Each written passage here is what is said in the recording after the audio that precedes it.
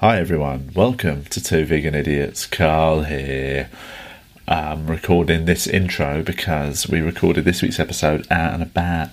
Me and Julian went to London's top secret comedy club. They kindly let us use their upstairs room, and we caught up with Loiso Gola. It was quite a short notice one, hence us not putting it out on the group for questions on Facebook. If you aren't already a Facebook group member, join up, mate, get on there. And yeah, so we met up with Loiso Gola, who is a very funny South African comedian who gigs all around the world. He goes to America. I've gigged with him in Australia. He's currently here for a period of time. He's doing Soho Theatre and loads of other gigs. And we had a right old chat. We got into some big topics, mate. It was fun, interesting, and yes, enjoy it. Go see him at Soho Theatre. Come and see me and Julian do our things. I've got my solo show at the Vaults Festival on the 26th of February. It's going to be fun. I'm running out a version of last year's show with some new bits that I'm going to be taking to Melbourne Comedy Festival. If you're in Melbourne, buy tickets to that show then, innit? Right, thanks for listening. Enjoy. Bye. Two vegan idiots! Yeah, let's chat. Let's do this. Stop threatening to chat and let's just chat. Well, it's just free flow. That's what every podcast essentially. Every podcast is just chat. Welcome back to Two Vegan Idiots. Carl Donnelly here. Julian Dean. And guest Loiso Gola. Loiso Gola, yeah. Just confirming your right name. How have you found British compares? How are they dealing Quite with good your at- name? Are they good oh, at getting your yeah. name right? Yeah, but I'm used to people mispronouncing my name. I don't really have a problem with Really, it. John? Yeah. That's not a mispronunciation. It's just a wrong That's name. just the wrong name. But it doesn't bother me because I understand languages. Yes. How difficult it is to just Research a name. I mean just pronounce a name that's not part of your language. It's like language for the most part is like muscle memory. Yeah. You don't think about if you have to think about stuff, you're like especially Yeah. There's definitely. I think there is a level of rudeness with compares. I think if it's a name that is outside of your normal language and you're sort You'd of make just, a point of learning it. Yeah, a but you bit. try. But I think there's a bit more forgiveness for all right, it's quite 'Cause might you're be a on- difficult name to pronounce or something. I still don't care. Yeah. Even if they back home and they messed up my name. Really? No. Because you know why? I'll tell you why I think it's quite rude. Because I compare a fair bit, and I've only ever forgotten somebody's name once, and that's because I was pissed. Literally, I was drunk. So that's rude. I forgot Robin Ince's name just before I was about to bring him on stage. But I did a gig the other week. I won't name them, but somebody who's been around for years. Name them. No, but they got the middle act's name wrong, and it was an easy name to remember, and it just felt like I felt like he'd made no effort to remember a name. It was You almost think like some people do it on was a purpose? conscious choice. Okay. I always say, never expect from other people what you are. Like in what sense? In the sense that if that's what you do, that's what you do. Yeah. That's right. I was dating someone who was just worked in logistics. It was always, and I was just I don't work like that. So to her, What, your timekeeping? yeah, not even timekeeping. She just planned everything. Oh, yeah. So, and I was like, Organisation. yo, you just expecting what you are from me, and so that's what human beings do. Yeah. So that's what you do. Yeah, I suppose, but I don't mind if somebody gets my name wrong. I was watching that person get that person's name wrong, and I thought that was rudeness to them. Oh, yeah. So I was judging it from the outside. It wasn't. Yeah. It's definitely that, I would think. But for the most part, I'm like, oh, okay, cool. That's what you do. So there's almost like an expectation of everyone else to kind of do it that way. Where I'm like, listen, man, if you're funny, it doesn't matter. It's like how people go, he's been on Iron Man. You're like, oh, I've seen Iron Man. I've never seen this guy on Iron Man. Or whatever the case is.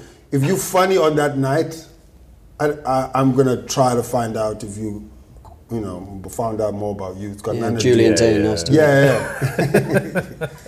Have you ever anyone get your name wrong? Yeah, somebody. I won't say what gig, but they forgot my name. The compere is a resident compere. Right. She kind of All right, we're narrowing runs it down. runs it, but she forgot my name and then shouted to me what my name is.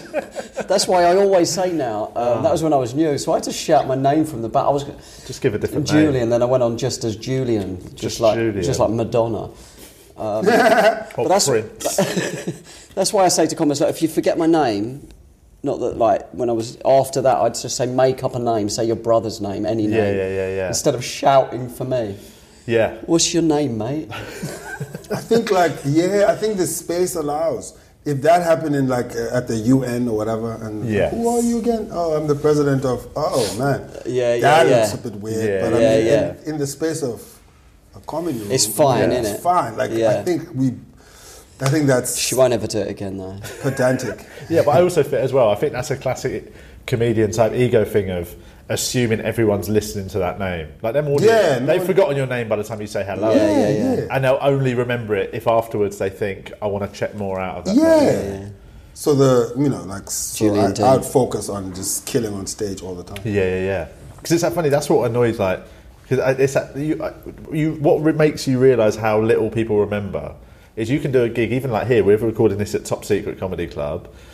We were here together on Monday. I've had gigs here on a weekend, whatever, where I've absolutely smashed the place, and then you come off and you're like, I've absolutely walloped that, and then you just carry me to the station, and then that night you check social media and just you ain't got no new followers. It's worth saying. It's worth saying. How has no one gone? It's worth saying your social media at the end. There is that, but even without doing that, you'd think without doing that, there'd be some people that would go, fuck that guy. That guy smashed it. I'm gonna check out. They'd have to really research though, because they've got another act on, and then they've got to go that's and what have I mean. drinks. That's what I think. That's a good ego sort of reminder that. So I give out business cards while you're on That's stage. the last bit of my set. Yeah, 5 minutes. But yeah, it shows that people's don't really care. attention spans nowadays, in particular, are so short. Yeah. But also the people who just come to see good stand-up. Exactly. Yeah. So they're not. Most of the time, they're not there because you're headlining. Yeah.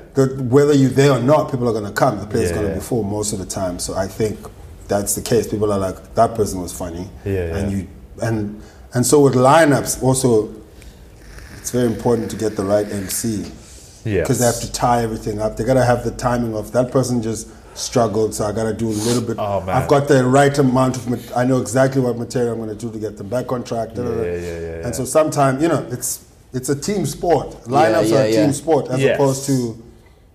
Yeah, and that's why I think, again, that's another thing. I agree with that, and I think that's why I sometimes get annoyed when I see a compere get another act's name wrong. So I'm like, that's part of your job as a compere. I always think I can give you that. Yeah, there's a little bit of just have a bit of we're all in this together. Let's make it a good night. And I think it's almost the person I saw do it. I suspected it was a little bit of a power thing, a little bit, or even if it was subconscious. I felt like it was. Why would I bother remembering that person's name? They're in the middle. Oh, I know what gig you mean. Yeah, but it's basically. What do you find? Email me, I'll tell you. Because you're obviously, where are you actually from? Cape Town. Cape Town. I spent most of my life in Joburg. And so, because you come over here fairly regularly, I've kind of moved. I've moved here now. Well, yeah, because were you here for a fair period of time last year? Was it? Or Yeah. And then we did Melbourne together. Was it last year or the year before? The year before. Yeah. And how do you find? Because you're doing Soho Theatre next week. How do you find Soho Theatre gigs? Because I just don't like the room that I'm playing in. You up or down? I think it's a cabaret room. Yeah, the downstairs room. That's the one. John Hastings was there last week. I don't like that room. John was saying that it took him a few days to get used to it because it's not a theatre room, but it's also not a club room. Yeah, it's that weird. It's like a weird thing, and I'm like, why don't you guys just knock it down? Well, knock it down. Yeah, but it's not a bad idea. I hate that room.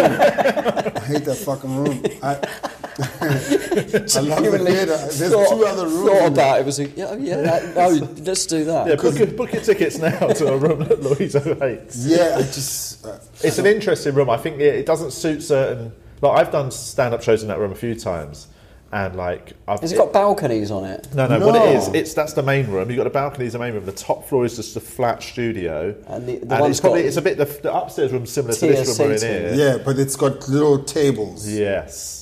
all over the place. It works. It's just not my favorite. Yeah. I found when I did my shows there, one of the shows I did in that room was just an hour of straight stand-up. There was no messing around. There was no story or theme. Yeah. That one was good. Yeah. Another show I did in there was a themed hour, and that one was not so good because the room isn't really built for story. Yeah, you. It's not. I just don't like rooms where there's a bar in the place. It's like if you had a bar at the library. It's a different fucking thing. Yeah. I'd actually quite like that. Yeah, it's like Kind of Foster. there's certain things that just add like a little bit of. It all depends. Like if I were to sell the amount of tickets I want to sell, I would do a certain amount of. Like I wouldn't go over a certain amount of people. Yeah. Because the venues start becoming strange. Well, that's like that's why 12 a lot of disciples. like Dave Chappelle was over at the minute, and he's doing Leicester Square Theatre, which is like 400 seats. And it's a beautiful theatre. So it's like a good amount of people, but I mean anything over maybe like 1,500 is a bit tricky. It's not tricky. It's just like fuck. Yeah. It's an interesting. I think like that. I've watched big comics, who would do big thousands of seaters, but then you watch them in somewhere like Leicester Square Theatre. And it's so much more fun watching it as well. Yeah, not just performing it, but you watch it. Like, you actually feel like you're only ever no more than 60 foot away from all the Yeah. Whereas you watch it in a massive room. I don't enjoy watching comedy in a big room. Like the O2 and Arena. Them sort of ones. I think it's a bit soulless, isn't it? You're not watching the screen. You're not watching the screen. It's like you've got to fucking sit in a venue. Watching on your iPhone. You might as well. I walked past the queue to get. I was doing a gig next to Leicester Square Theatre last night, and I walked past Chappelle's queue, and it was like a fucking queue to get into the Loft Bar in Edinburgh. It's just all comics. Like, so many comedians. I literally had to stop every 10 metres to chat to somebody. And it's amazing. They're all. I mean, he is big over here, but he's not like a household name. Oh no, he definitely is. In the UK? In the UK? No, in comedy circles he is. No, you ask most comedy people, fans, but my mum might not know who he is. No one. The Chappelle Show wasn't big over here. None of my friends outside of comedy would know who Dave Chappelle is in the UK. He's never been on television. Unless they were like into comedy. I mean, it's so crazy, like how you guys in Britain didn't even like watch Seinfeld that way. I've never watched Seinfeld. That's the craziest thing ever to me. People watched it, didn't they? But it wasn't on. Yeah, but it wasn't on telly. It was on late night on Channel 4 at midnight or something. I mean, people did love it though. I enjoyed it. Yeah, like in South Africa, it was prime time. Yeah. What was the influence? It should have been here, man. Yeah, it's like Friends was, wasn't it? Yeah. So is there a lot of the South Africans watch a lot of American comedy? Is that the main influence? Everything Britain and America watches, we have at home. Like, what British comedies would travel to South Africa well? Everything. Only Fools and Horses. Everything, man. What's this? Monty Python, everything. Really? Man. Yeah, The Office, I bet, was big there, wasn't it? Everything. Yeah. The Office was there. I wrote an article on the Shortle about this. Yeah. About how What's Chortle? Not really. Breaking balls. I spoke about how South Africans sort of have an understanding on how both British and American, because we grew up watching it. If you grew up watching The Simpsons and watching Dame Edna's Neighborhood, all that shit. We just had it. It was just always there. We just watched it and would watch. So we have these sense. Oh, this is what these people are on. So you develop those sensibilities. Whereas Americans are like, we've never seen that shit. Oh, yeah. Or we've never, and then the British people are like, we've never seen Seinfeld. Then I'm thoroughly perplexed by that. But we were chatting just before recording about how fun it is. Yeah, it's quite. I'd say in terms of comics that travel, I think I've done gigs in America, and I think British comics travel into there will change their references. You've obviously changed references coming here, coming to Australia. Yeah. But we were talking about, you often see American comics come to the UK and they just don't. changed nothing, man. They've got this weird sort of like, well, everyone must know what a Twinkie is. And you're like, well, I've never eaten one in my life, mate. Twinkie. We had Twinkies when I was young. You did? Yeah, but we called it Tinkies. Tinkies. It wasn't called Twinkies. What are they, like candy? It's just it's like a cake bar with cream in the middle, but it's so shit. It's so like, if you're a child, you love it. It's the sweetest thing you'll ever eat in your life. But like, I've seen American comics just say references here that I've travelled to America and even I didn't know what they were on about, man. You know what I mean? They'll talk about like an American high street shop. And you're like, what the fuck are we meant to know this, man? We're in Covent Garden. Yeah. I always change references. Even when I was in Amsterdam, I changed. Yeah. My shoes. I change my references if I'm in Manchester than I would in London. You know, you sort of move around and you just... some people...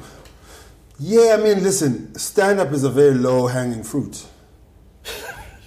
So anyone can just fucking get into it. Yeah. So there's no, like, exam or some shit, so... It's true. There should be like a sort of driving test. I don't understand when people are going, an actual driving test. Stand-up can't say what you want to say. I'm like, you shouldn't be able to say what the fuck you want to say, you fucking underqualified person. But like or there's consequences to it, isn't there? Whatever you say. I don't think you should be able to say what you want to say. I don't think I don't agree with that. Depends on what. It depends. Yeah. Also, there's so many variables. To that. I understand that. I've seen comics who say things that I would think are morally bad. Yeah. But they are funny enough. And they've done it in an interesting enough way that I'm I get it. Yeah, I get it. I get that. But a lot of comics, there's a lot of comics who probably have that sort of, you can't say anything nowadays, who are just shit comics. Yeah. They don't have the skill to say it. But and he can say it if they want, like on stage. Oh, they can say it, but they probably but then what happens if they have a bad gig because of it? They'll say it's because other people couldn't they didn't like what I said. It's like, no, they didn't think it was But they don't have to like what you said. So, my problem is stand-up is such a low-hanging fruit. Yeah. And so there's no... So anyone can get into it. Anyone can get into it. Not anyone can get into medicine. You know what I mean? There's certain things that not everyone can... You need a certain level of understanding what's going on for you to get into. So the question then becomes censorship becoming... the idea of stand-ups being censored, is it ruining stand-up? Yeah. And I'm like, no, I think like society is changing, and I get that change is a very difficult thing to adapt to. That's one. Number two, if you're going to use the reference of court jester as what the comedian means to society, that is totally warped, because in a society of maybe 10,000 people or 1,000 people, there was like one or two court jesters. Now every asshole is a comedian. That's number one. And also there are comedians who make like $100 million a year. That changes everything. That means your influence is a totally different thing. So you can't like sit there and be like, oh no, you can't tell me I can't say the shit I want to say. Bro, you have $200 million fucking dollars. Pounds. Or whatever the case is. Your reference to freedom of speech, whatever the case is kind of warped, right? Yeah, cool. But I think personally, the thing that is ruining stand-up, and it's the best thing and the worst thing for stand-up, is the democratization of stand-up, meaning that anyone can gather an audience and just fucking have a successful career. Yes. That's a good thing. That's definitely a good thing, because now we're not waiting on like a television, whatever the case is. That's good. But what that also does is that you gather your people and you groom them for what it's like cult-like, right? You can groom the people to be like, oh, this is fine. We say this. Then you're like, no, what you're saying is some fucking borderline Nazi shit. You see what I'm saying? Which is more detrimental to stand-up, in my opinion, than a person who just can get up in front of anybody. Yes, Right? Like, so you find like a person who is fucking hilarious online to maybe like 6 million people all over the world.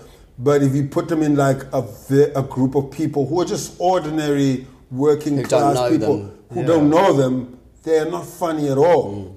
And that for me is where I feel stand-up is being threatened, because Netflix is highly likely to go to a person who has the numbers as opposed to a person who's doing the thing. So then as that happens for another 15 years, the people who have the dexterity to do the actual thing are going to be in the periphery, and then everyone who can gather these numbers is going to be. And so I think we're looking at this thing the wrong way. We're looking at censorship. I think as comedians we have the sensibility to navigate around that. But what is crazy is that you're just going to have people who, just have 30 million people like them. And you're like, but this is... But do you think that's part of the...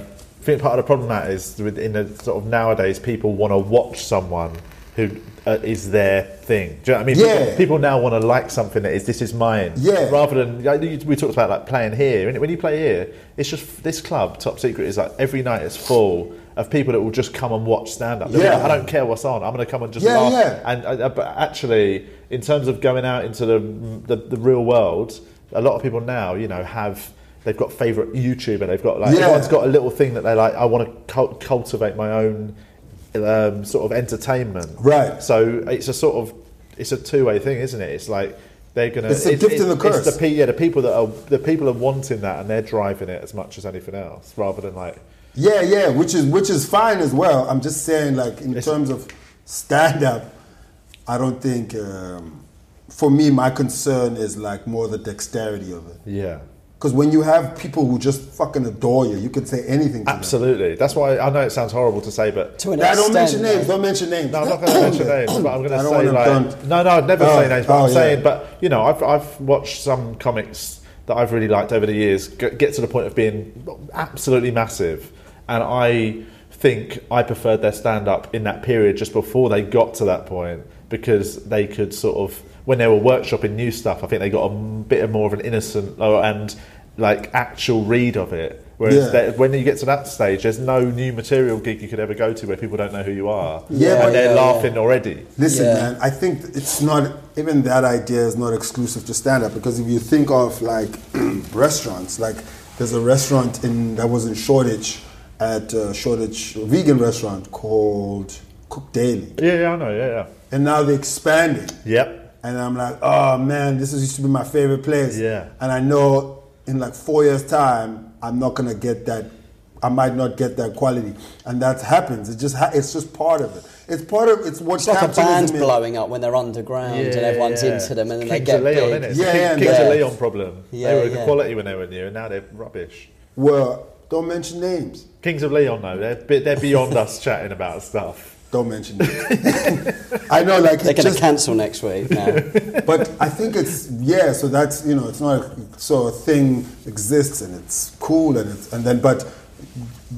because we have these capitalist ideologies. The thing is not successful until it expands. Yeah. It can't just be a fucking cool thing. And that exists and the people who get it, and those who don't get it. Yeah. It has to be like, okay, it has to grow, it has to be a bigger thing. You know what I mean? So and it's quite sad when that happens with like cool, like I've had it with vegan brands. There's certain vegan brands that I've really liked when they're sort of coming up and they're building a little following, and then next thing you know, it feels like they become the thing that you liked. That was the opposite of what you liked about them. Do you know what I mean? Veganism is always... It's good that more people like it, isn't it? But the moment the mainstream sucks something into it, they rub a bit of shit on it. Yeah, they do. It does rub a bit of shit on it. Listen, man, everything is cool until you try to make 6 million of it. Yeah. And then it just becomes... Then you're thinking of different things as opposed to the quality of the thing. Yeah. Which is it is what it is. Yeah. Because what's happened? Because how long have you been doing stand-up? It's been 20 years now. So what was the stand-up in South Africa like when you started? It was pretty non-existent. Because who was like? I think it seems to have blown up in the last sort of decade. Would that be about the right number? Yeah, probably the last decade. Yeah, it's kind of taken off. So who did you look at, the American comics, and sort of inspire you and stuff? Yeah. Maybe I liked a lot of guys, man. I liked Eddie Murphy, Chris Rock.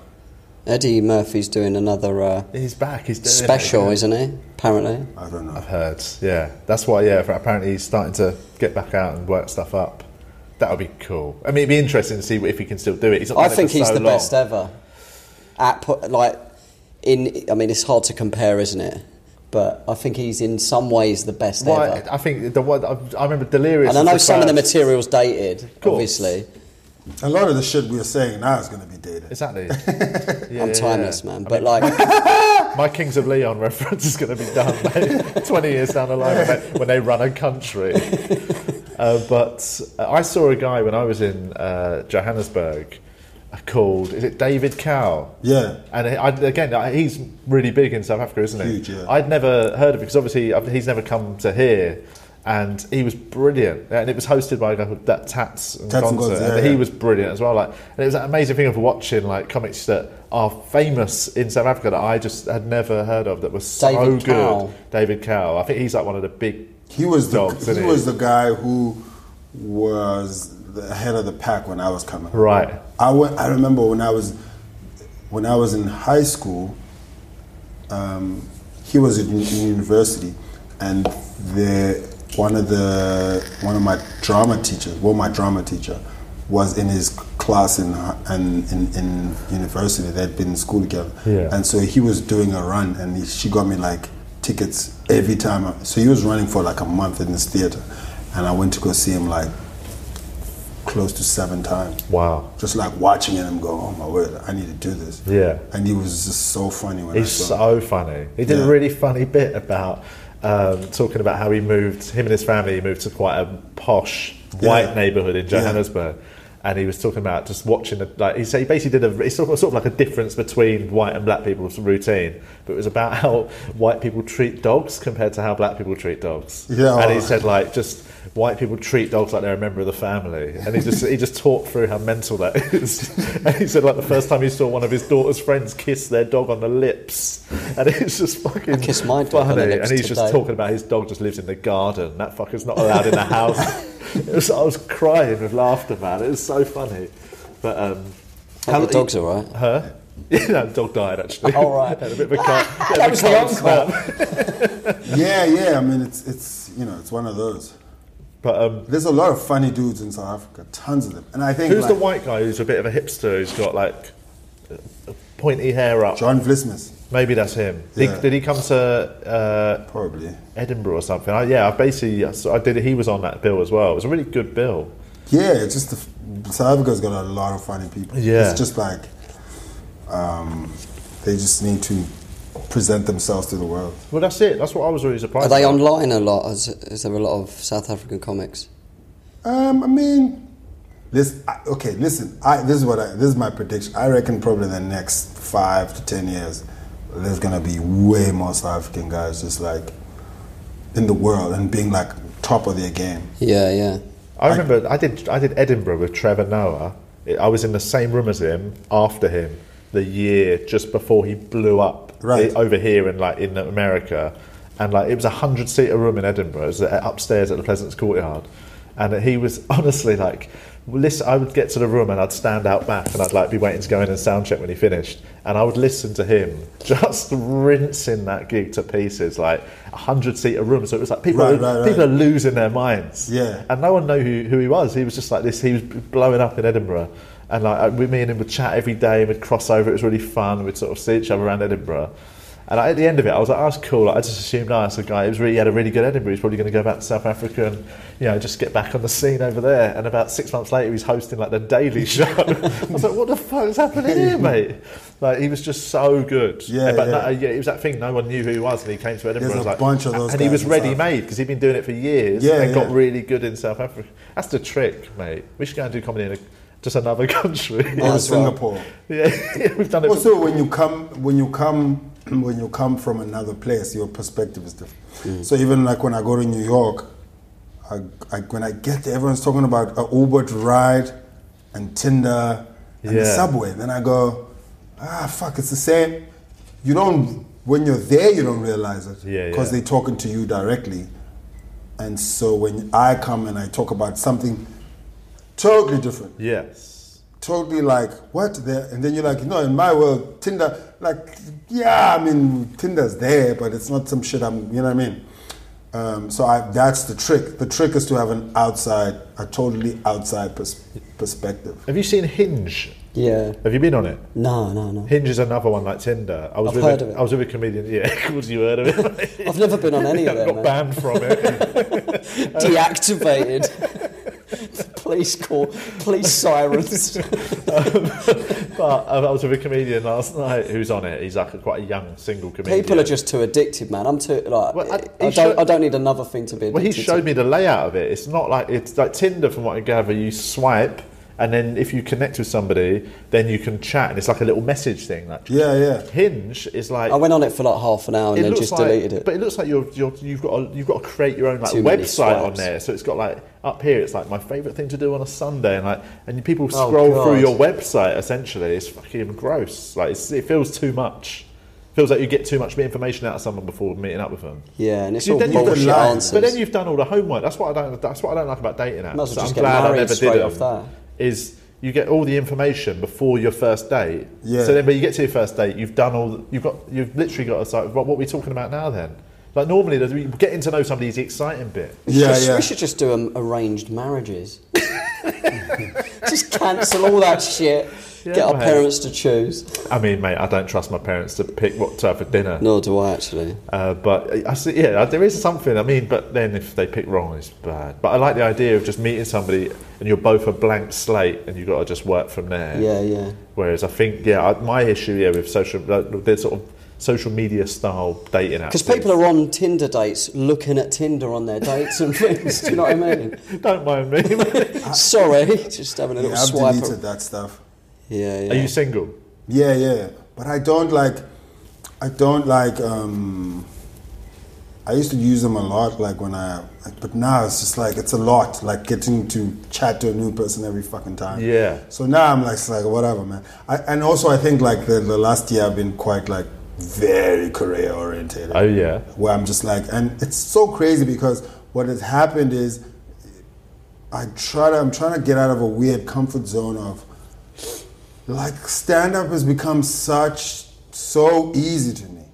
So I need it becomes easy. Julian's right here. It became easy because you write the material. You know, it's like the processes of it. Yes, yeah. You know what I mean? That's what I mean. It's like I think of a bit, I work it, and then it bombs. But then and back to the drawing board. Okay. Yeah, but that's what happens. It bombs, and then you like fix bits until it works, and then then you. It's a good process, man. Yeah. That's the process. But then what happens is, that becomes so second nature to you, and so easy that you have to kind of push yourself a little bit to the next challenge. Yeah. So the next challenge dancing. Is, but I'm doing a mime show. But what's interesting, what I'm trying to do is, can I do it the exact same way 20 times? Yeah. Right? And I'm going, whether that's the right way to do it, material, can I do it that way? Where I'm like, it doesn't matter who the fuck is in front of me. Yeah. Let me just do it the exact same way. Let me not like go, no, just do it. Just copy and paste it. Yeah. And so perfect the copy and paste thing the way you've been doing it all this time. And then just try to do it that way all the time and just bring a certain energy to it. And so that for me has been quite like top of my mind in terms of stand-up. And even like those habits you used to have when you started, just writing this thing out. Now you just pop out, like you could put me anywhere. I'm like, fuck it, I'll be fine. Yeah. And I'm like, no, I should actually start applying all those things that made me like really like this thing. You know what I mean? But yeah, that's what I'm always really fascinated by comedians who've been doing it quite a long time. And I think the UK, because the UK's got a circuit you can make a living from relatively easily. I think it happens more often than it would in America and places. Yeah. Where you see comics who basically haven't written a new joke in 10 years. And they're just going and doing their stuff and looking a bit bored of it. And I'm looking at them thinking, you wrote new jokes every year for 10 years. What was the point where you just stopped? I don't understand it. It's not a muscle it's a muscle you have to sort of exercise, isn't it? Yeah. I sometimes just think, I don't know what the decision was. It a decision or was it like something just stopped. Yeah, well, just resting on your laurels, getting over. But then they look miserable with it. It's easy. Yeah. Yes. Because it's that's what's exciting. A new bit working. There's nothing. I did a bit exciting. here on Monday night. That I had a new story that I'm sort of worked up a couple of times. I'm getting to it. Right. I'm thinking, right, this is working. This is good. But there was a new idea I decided to chuck out in it, and this is the holy grail. Do you know when a bit that you've thought of and you've sort of not really written it, but you're like, I've got a good idea, and the first time you do it, it feels ready-made. It feels like that is the best. That's actually the best way of doing it. Because you sort of just in the moment just got it, and it was quality. I find it hard to drop bits that work. Oh, see, I'm brutal. I'll drop a bit that's like my closing bit. I find that hard, man, and that's what you've got to do, I guess. Yeah, like I did pick 5 of my best jokes and drop them, and then a couple of them creeped back in. Yeah, then I went back and picked them out. Oh shit, I dropped them in. Why did I drop that? I just had a bad gig. But it depends. Like, I write very differently. Because right now I've got 2 1-hour shows that exist, and the same one. No. They're 2 1 hours, but they're the same hour. No. It's what one are you doing at Soho? You're doing both of them? No, the new one. Oh, okay. Right. Yes, I got an old one, and so what happens is I've written. So the thing exists as a fixed thing. So then someone's like, "Yo, can you give us 20 minutes for Netflix or whatever?" Then I'm just go, "Okay, I'll just get."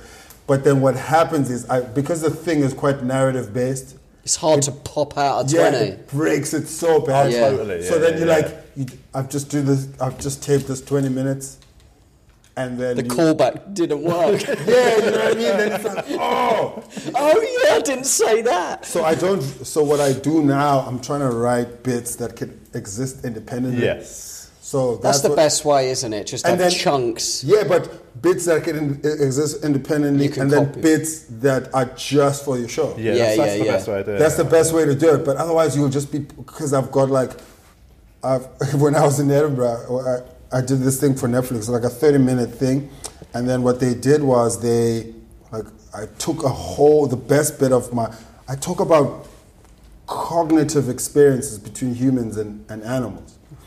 And then in the show that I'm doing in Soho, if you've watched the Netflix stuff and you watch my show, you'll be like, that's the bit that's missing. Yeah. Because it makes it. I can't tie it. I can't tie it up as well. Yeah. Because I took a whole middle bit out. Yeah. It's hard. It's so hard. So I need to figure out a way to write differently, or never do like 20, 10-minute bits. Yeah. All over the place. It's always. I'm in that weird thing at the minute. I'm doing Melbourne next month, and I'm doing last year's show in Melbourne. But I'm already writing my new show. Yeah. So I've got 2 shows in my head, and one that I have that is good, and I know it's good, and I've got to do that for a month. But it's not the thing I'm excited about. I've got a new show that I'm way more excited. And what happens is every time you write a new show, in your head, because it's exciting, you're like, this is way better than the last show. And it might not be, but in your head it feels like it's better. Because it's fresh to you, isn't it? So it's that horrible thing when you end up doing a show that even though you got it to a point where it was really good and you might have toured it, you're suddenly just, there's a part of you going, I wish I wasn't doing that. Yeah. And that's that's the thing I'm sort of trying to get out of my head at the minute before going to Australia. Is it just throws you off? What did you just point out? Oh no, just the rustling of the... Oh, sorry, I kicked a grape packet. I just thought of time. We'll talk a bit about vegan. This is called Two Vegan Idiots, and so we touch on veganism now and again. You're obviously a big fan, you know that. What did you? What's you've been, because you're vegan. We had some vegan food in Melbourne. Do you remember the deli? That deli, Smith and Deli. Still open? It is still open. That's one of my favourite places in the world for vegan food. That place. Oh really? Yeah, I think because nothing is better than cooked daily for me. Really? Oh no. Because what did you get from there? They do sort of Asian food, don't they? Cooked daily. They do all kinds of stuff. Is that the one in Shoreditch? It's the one it used to be in Shoreditch. Now it's in London Fields. What was that was the one that was in I think they're back. What are they called? Box Park. Box Park. Yeah. Now I think they're in London Fields. There's some good places around Shoreditch. There's some amazing places. There's some great places. Where did I go recently? I went to the Black Cat Cafe on Sunday morning. That's good. That's in Hackney. That's like a nice sort of Sunday morning. Where was that one I got vibe. that Popeye chicken out of? That was in Hackney. That was Satan. Temple of Satan. Yeah, that's pretty good. That's moved That's over in the Hackney road. as well, huh? Yeah, have you been there? Yeah. That is like that's one of them things where like their fried chicken, vegan fried chicken is unbelievable. Like I would challenge any meat eater to eat it and think they're missing out on something. Yeah, I mean that's not what I do though. If people want to eat meat, let them. I don't know. Yeah. Preferably not, but I mean I'm not like totally, I'm not a crusade. No. We talked about we're not at all like we're sort of very relaxed. I don't mind them murderers. Them stone Each cold to their own, killers. stone cold assassins. Those pro-cow rape people. Did you see Joaquin Phoenix's? He did a speech at the Oscars. And he went on like a big vegan sort of and he basically said like I think he's sincere, isn't he? Like I absolutely think. I mean, I know he got a bit welled up at the end because of River, his brother, didn't he? I thought, all right, Oscar-winning actor, turn it in. I can't believe anything he says. He's just too good at acting. Are you really crying or not? But I saw some people digging him out online because basically he said something that I've heard used in vegan activist videos and stuff, which is like that. You know, if you support the dairy industry, you're supporting like female cows being artificially inseminated, like raped essentially. And basically, he sort of pouring milk on your cornflakes. But he equated it to like feminists should support veganism, and I think that he's getting now sort of attacked by some branches of the feminist community for equating the two. But it's that thing of like I think he covered a lot of causes, didn't he? I always think like I can understand as much as I probably agree with him in concept. I always think like there's a little part of me that if it's a really famous actor on like an Oscars thing, in the back of your mind, turn it in, mate. You just flown there in your jet. Whatever. But I suppose they're the ones that should be saying I have that cynicism that I think some people have. It's like DiCaprio, even though I agree with him. Yeah, but I also think like as humans we have like a great detachment to stuff around us. Especially what we can, like even the idea of like naming things nature. It's just one of the, you know what I mean? It's like a bizarre. It's cow. No, we named it a cow. You know what I mean? Cow knows a cow. Yeah, it's just a fucking thing walking around. So I'm not even like opposed to. I'm not even opposed to eating meat per se. Yeah. I am opposed to the industrialization. Like, I know this is crazy, but it's the system of like having 2 cows to eat every, 4 months, whatever the case is, versus like killing like 6 million cows a day to feed the population are 2 different things. Yes, totally. Those are 2 different things. Like even like when I go back home, in like the rurals of where like people slaughter cows on a but like for traditional ceremonies, whatever the case is, the cows just they hang about and they graze on the grass. And this happens probably like once every 2 years of family. You know what I mean? It's But like when you have to grab cows and artificially inseminate them and then cram them into crates and and then you that for me I'm just there's a lot of suffering, isn't there? Well, it's much longer and more, and just it's that thing of doing it on that scale. At that scale, anything at that scale is crazy. Even producing sneakers, headphones, anything at that scale is just nuts. Well, so it's that thing. If you're buying anything that comes from that sort of capitalist system, and that when you say capitalist system, people think you're some sort of crazy Marxist, but what you're saying is anything you buy that is part of the big system, someone's getting fucked over easily. Someone somewhere is getting fucked easily. You shouldn't. Whether it be you can't buy sneakers or whatever the hell it is. Like it must be well hard to make a pair of these. I make these. My kids make them. But we go and pay some money and somebody gives them to us, and that's sort of you think you're done, but somebody somewhere is getting fucked over. I don't know what other system would work though. It's like go and live in the woods. Some flip flops. The thing is, I'm not even like, every time that's the argument against like capitalism is like what other system would work. And so when people think about it that way, they think about like systems that have been existing. Yeah. Right? So then why don't you... I can tell you from the hill this is not working. Yeah. This is There's definitely a lot crazy. of problems with it, isn't there? Well, yeah. Yeah. There's a lot of like... But then you can't then counter-argue that with... But what else is going to work? Yeah. You have to create a system that works. Yeah. Well, also something not working, you don't just leave it not working because you can't think of a better. But you start trying to work. You start trying to figure out a way. So that's like a lazy way of looking at it. So I'm like, I'm not gonna sit here and like fight capitalism, but I can definitely tell you it's fucked. Yeah, and there's a better way somewhere. Well, that's why I think, like, with veganism, I think a lot of it should be linked to that. Like, you know what I mean? I think a lot of vegans forget that if you go vegan, you know, but then you suddenly are spending all your money on KFC chicken burgers or something, you know, vegan chicken burgers. Like, if you're suddenly, you give up meat and dairy and all that, but then you start spending all your money on vegan things in big companies. Yeah. Like, then I think you're still feeding into the same system. Yeah. If you buy... But in some ways, if their sales are flying up, it's going to sort of translate, isn't it, I guess? Well, yeah, but in terms of like... if take over. Well, yeah, if you go products. vegan and then just... You know, you just got to start... Every day you go to Burger King and have the vegan Whopper. Yeah. You know, you're not actually overall really helping the overall world system. You might be saving still some animals. Funding those chicken farms. Well, you're still funding the whole system that's causing the problems, isn't it? Indeed. Yeah, that's it. I mean, it's much more serious than we plan to talk about. I love serious conversations. I fucking hate comedy.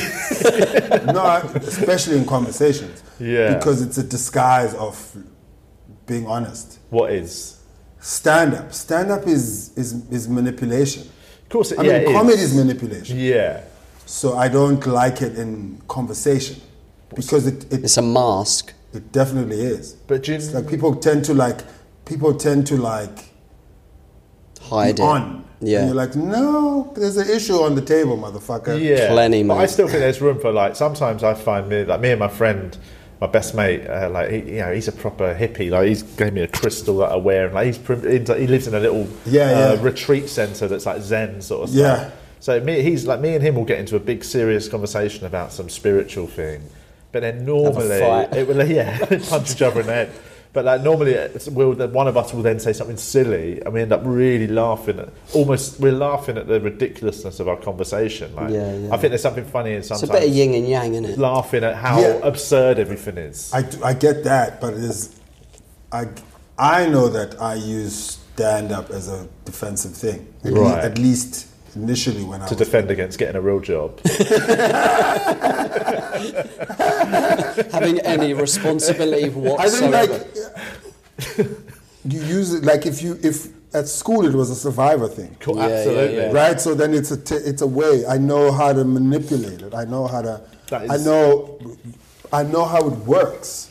So if I'm in a situation, I know how to diffuse it using comedy, right? So then sometimes when I'm really trying to have a conversation, a real tense conversation, I go, I know what you're doing when you're just dropping jokes in the middle of the thing. Yeah. You're diffusing the situation. Yeah. That might be good though, because then you can get the truth can keep coming. You just punctuate it with jokes. Nah, I just think... Eases it up a bit. No, but I mean, that's Don't assuming that the idea of... I'm about just to keep cry. talking. But the idea of being uncomfortable... I've been in a therapy chair, I couldn't stop joking at them. I've done that. I did that. Just non-stop. First time I ever went to therapy, I keep saying that was years ago, and I went to it, and I exactly the same thing. Like, I went in and just thought it'd just be a nice chat, and like this woman just kept sort of like Start doing bits. How does that make you feel? And I was like trying to make jokes. And then finally she just cracked me, and I was just like... I did it the other day, man. But that's like... The tissues. But yeah, now I'm much more comfortable now. Just I don't need therapy anymore. I'm sorted, mate. I'm fixed. Completely fixed. I watched that thing about... at school, I'm reading a book at the minute, which is about a thing called peer orientation.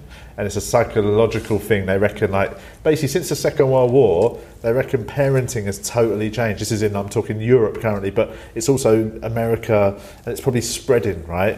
And that's that kids now, more than ever, every generation, rather than look to their parents for sort of the guidance of how to become, they're looking to their peers. So more than ever, peer pressure is a thing. So people now... Especially with the internet and with stuff. internet more than ever. So in the 50s, there was that sort of growth... Just have 5 mates on your street. Well, yeah, and it'd be youth. That was the rise of youth culture. So that's why they started getting all these little youth subcultures. Yeah. And that music got involved and everything. And then every generation since, young people are basically now way more obsessed with trying to fit in with their peers than they are trying to sort of just look to their parents for guidance. Right. And they reckon that's one of the reasons everything feels like it is now, with like people are so obsessed with their identity because that identity puts them in their little club that they need affirmation from. And it talks about that thing of like, how kids naturally, if you're in a group, you work out how to... It's self-preservation, isn't it? I was the little fat kid at school, so I was the little fat one, and I thought I'm either going to be the kid that gets bullied. I was the hunk. Or you were the gimp, mate. I was the sex toy.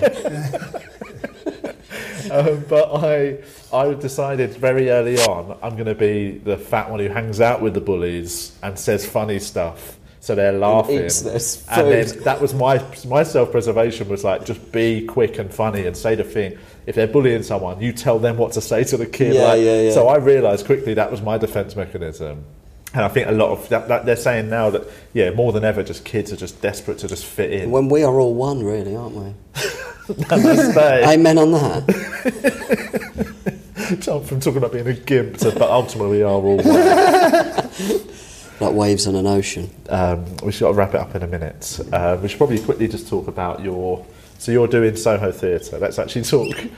Which dates exactly? Tonight? 19th to the 22nd. Soho Theatre. In your favourite room. And can have a good one, man. What is the show about? It's called Pop Culture, really. Yeah. It's all over the place now. I mean, it's cool.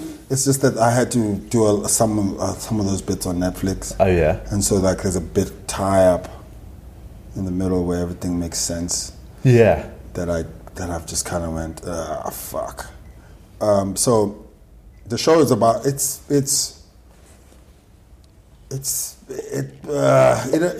really talks about like how.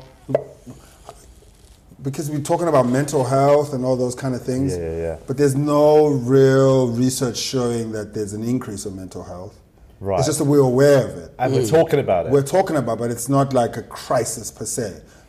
It's not like a thing where we're like, oh my God, whatever. And so pop culture has this thing of like making us feel like this is everyone's going mad. Yeah, and that's not the case. But here's a little question though. Do you think the fact that we're now a bit more comfortable talking about it, that people are actually a little bit too quick to diagnose themselves? Yeah, or to say talk about their mental health as if it's part of their life, and rather than in the past, if you had a mental health problem, it'd be like, "Fuck, I've got an illness. I'm going to try and fix it, cure it, move on." Whereas now, everyone's got a mental health something on their spectrum. But now no one's perfect like a computer. Exactly. But do you think now people are much more happy just to be like, "No, it is my illness." Yeah, like, that's my codependency up there. Yeah, that's my character defect. They can use it as an excuse for some of their behaviour. Yeah, exactly. I don't know. I think. I do think what happens is that there are buzzwords that happen, and I think a lot of the time people don't understand what they're saying thoroughly. So you would have a conversation with someone about equality, and you're like, I'm all for equality and all that kind of stuff. Except if I'm losing anything. But I'm actually dead against it. I'm on the other side now. Like if you think of equality, that's what we're striving for. But so let's look at mining. Like for example, you go mining. Okay, mining. We should be. mining should be inclusive to all people and all sexes who want to partake in mining. And then you're like, okay, cool. And then like people still do mining. Well, yeah, people still mine, man. Yeah.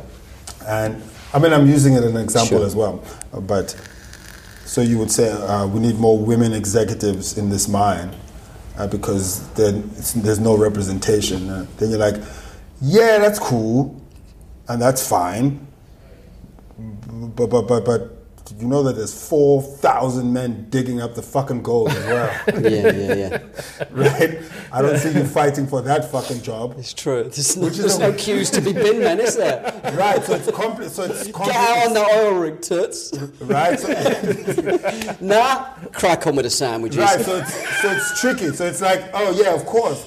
Just you want kidding. it on the one end of the thing, but you don't want it on the other end. Yeah. It's always the best jobs, isn't it? Yeah, We want equality in there. But there's 4,000 Get down the dudes sewer and We want equal who opportunity. fucking have been breathing in asbestos for the last 40 Yeah, fucking yeah, years. yeah. So that's Yeah. what I'm saying. So then you go, but this is also my cognitive bias of I'm acknowledging there's a bias that I have Yes. of being male definitely. and then so what happens is so there's buzzwords and people don't know what they're toxic and you're like, do you know what the fuck that means? Or you just using it. Yeah. So equality, do you know what the fuck that means? And so sometimes like even like when you talk about naming people what they are and you say, hey, I'm like, no, I'm this, I'm binary, whatever the case. And I go, well, I mean, it's fine, that's okay. And a friend would call them and it'll be like, oh, go get them, queen. Oh, you're such a queen. Then I'm like, you realize in an equal society, there are no fucking queens.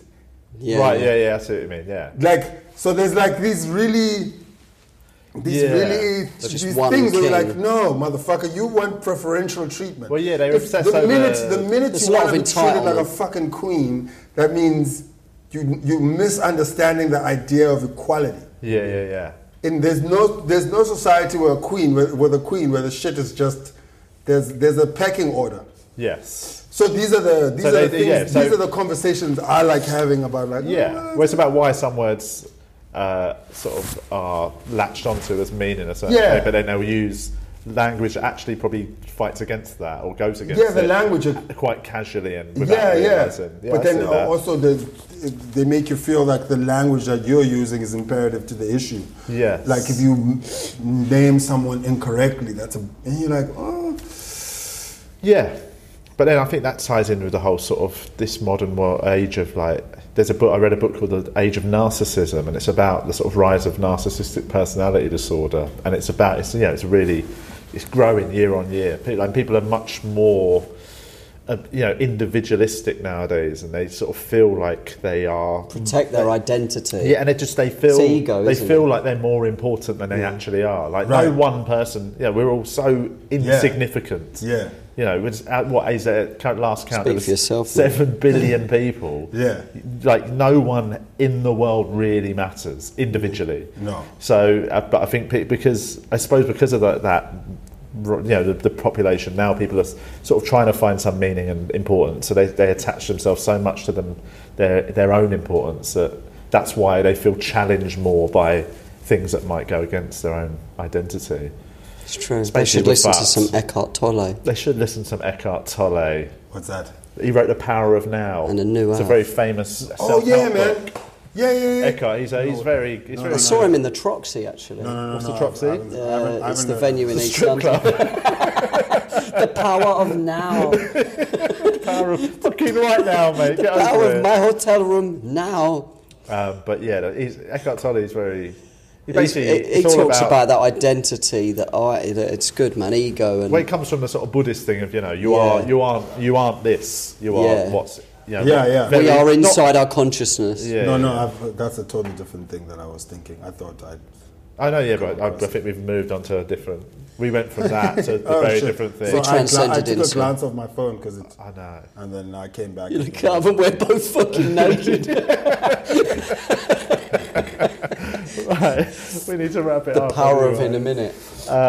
So your show's on next week. I think we'll put this out on Friday. Soho Fit. Where can they get tickets? So I think the website. Is that where they go? There'll be a bloke outside in a coat. MySpace. What have you got coming up? I'm in Cardiff this weekend. I'm in Finsbury tonight, Bedford tomorrow, and Sheffield Friday and Saturday. Sheffield Friday and Saturday. Are you going to do the Edinburgh Fringe? This year? Yeah. No, I don't have a show. I'm thinking of a show. Okay. I just want to do a show where I just tell stories. Yeah. Stories that have actually happened in my life. Yeah. And then just gather them and theme them. Yeah. And just get on stage and tell them. And then I'll go without like overthinking it. Yeah. Do it. But it's sort of like a storytelling, funny show. That's what I want to do. But not this year, probably next year. Okay, cool. And everyone here is on Twitter, Facebook, Instagram. Yeah. I'm on none of those. You're on Twitter. You are on... I am on all of them. Oh. I'm not on Tinder though. Yeah, Twitter. Just Hinge. Julian's on Hinge, Bumble, Tinder. Follow me on Tinder. Plenty of fish. Swipe me up on Hinge. Cheers for coming on, and we'll see you soon. We'll speak. Have to you a good next time. run, man. Yeah, man. Good luck. Thank you.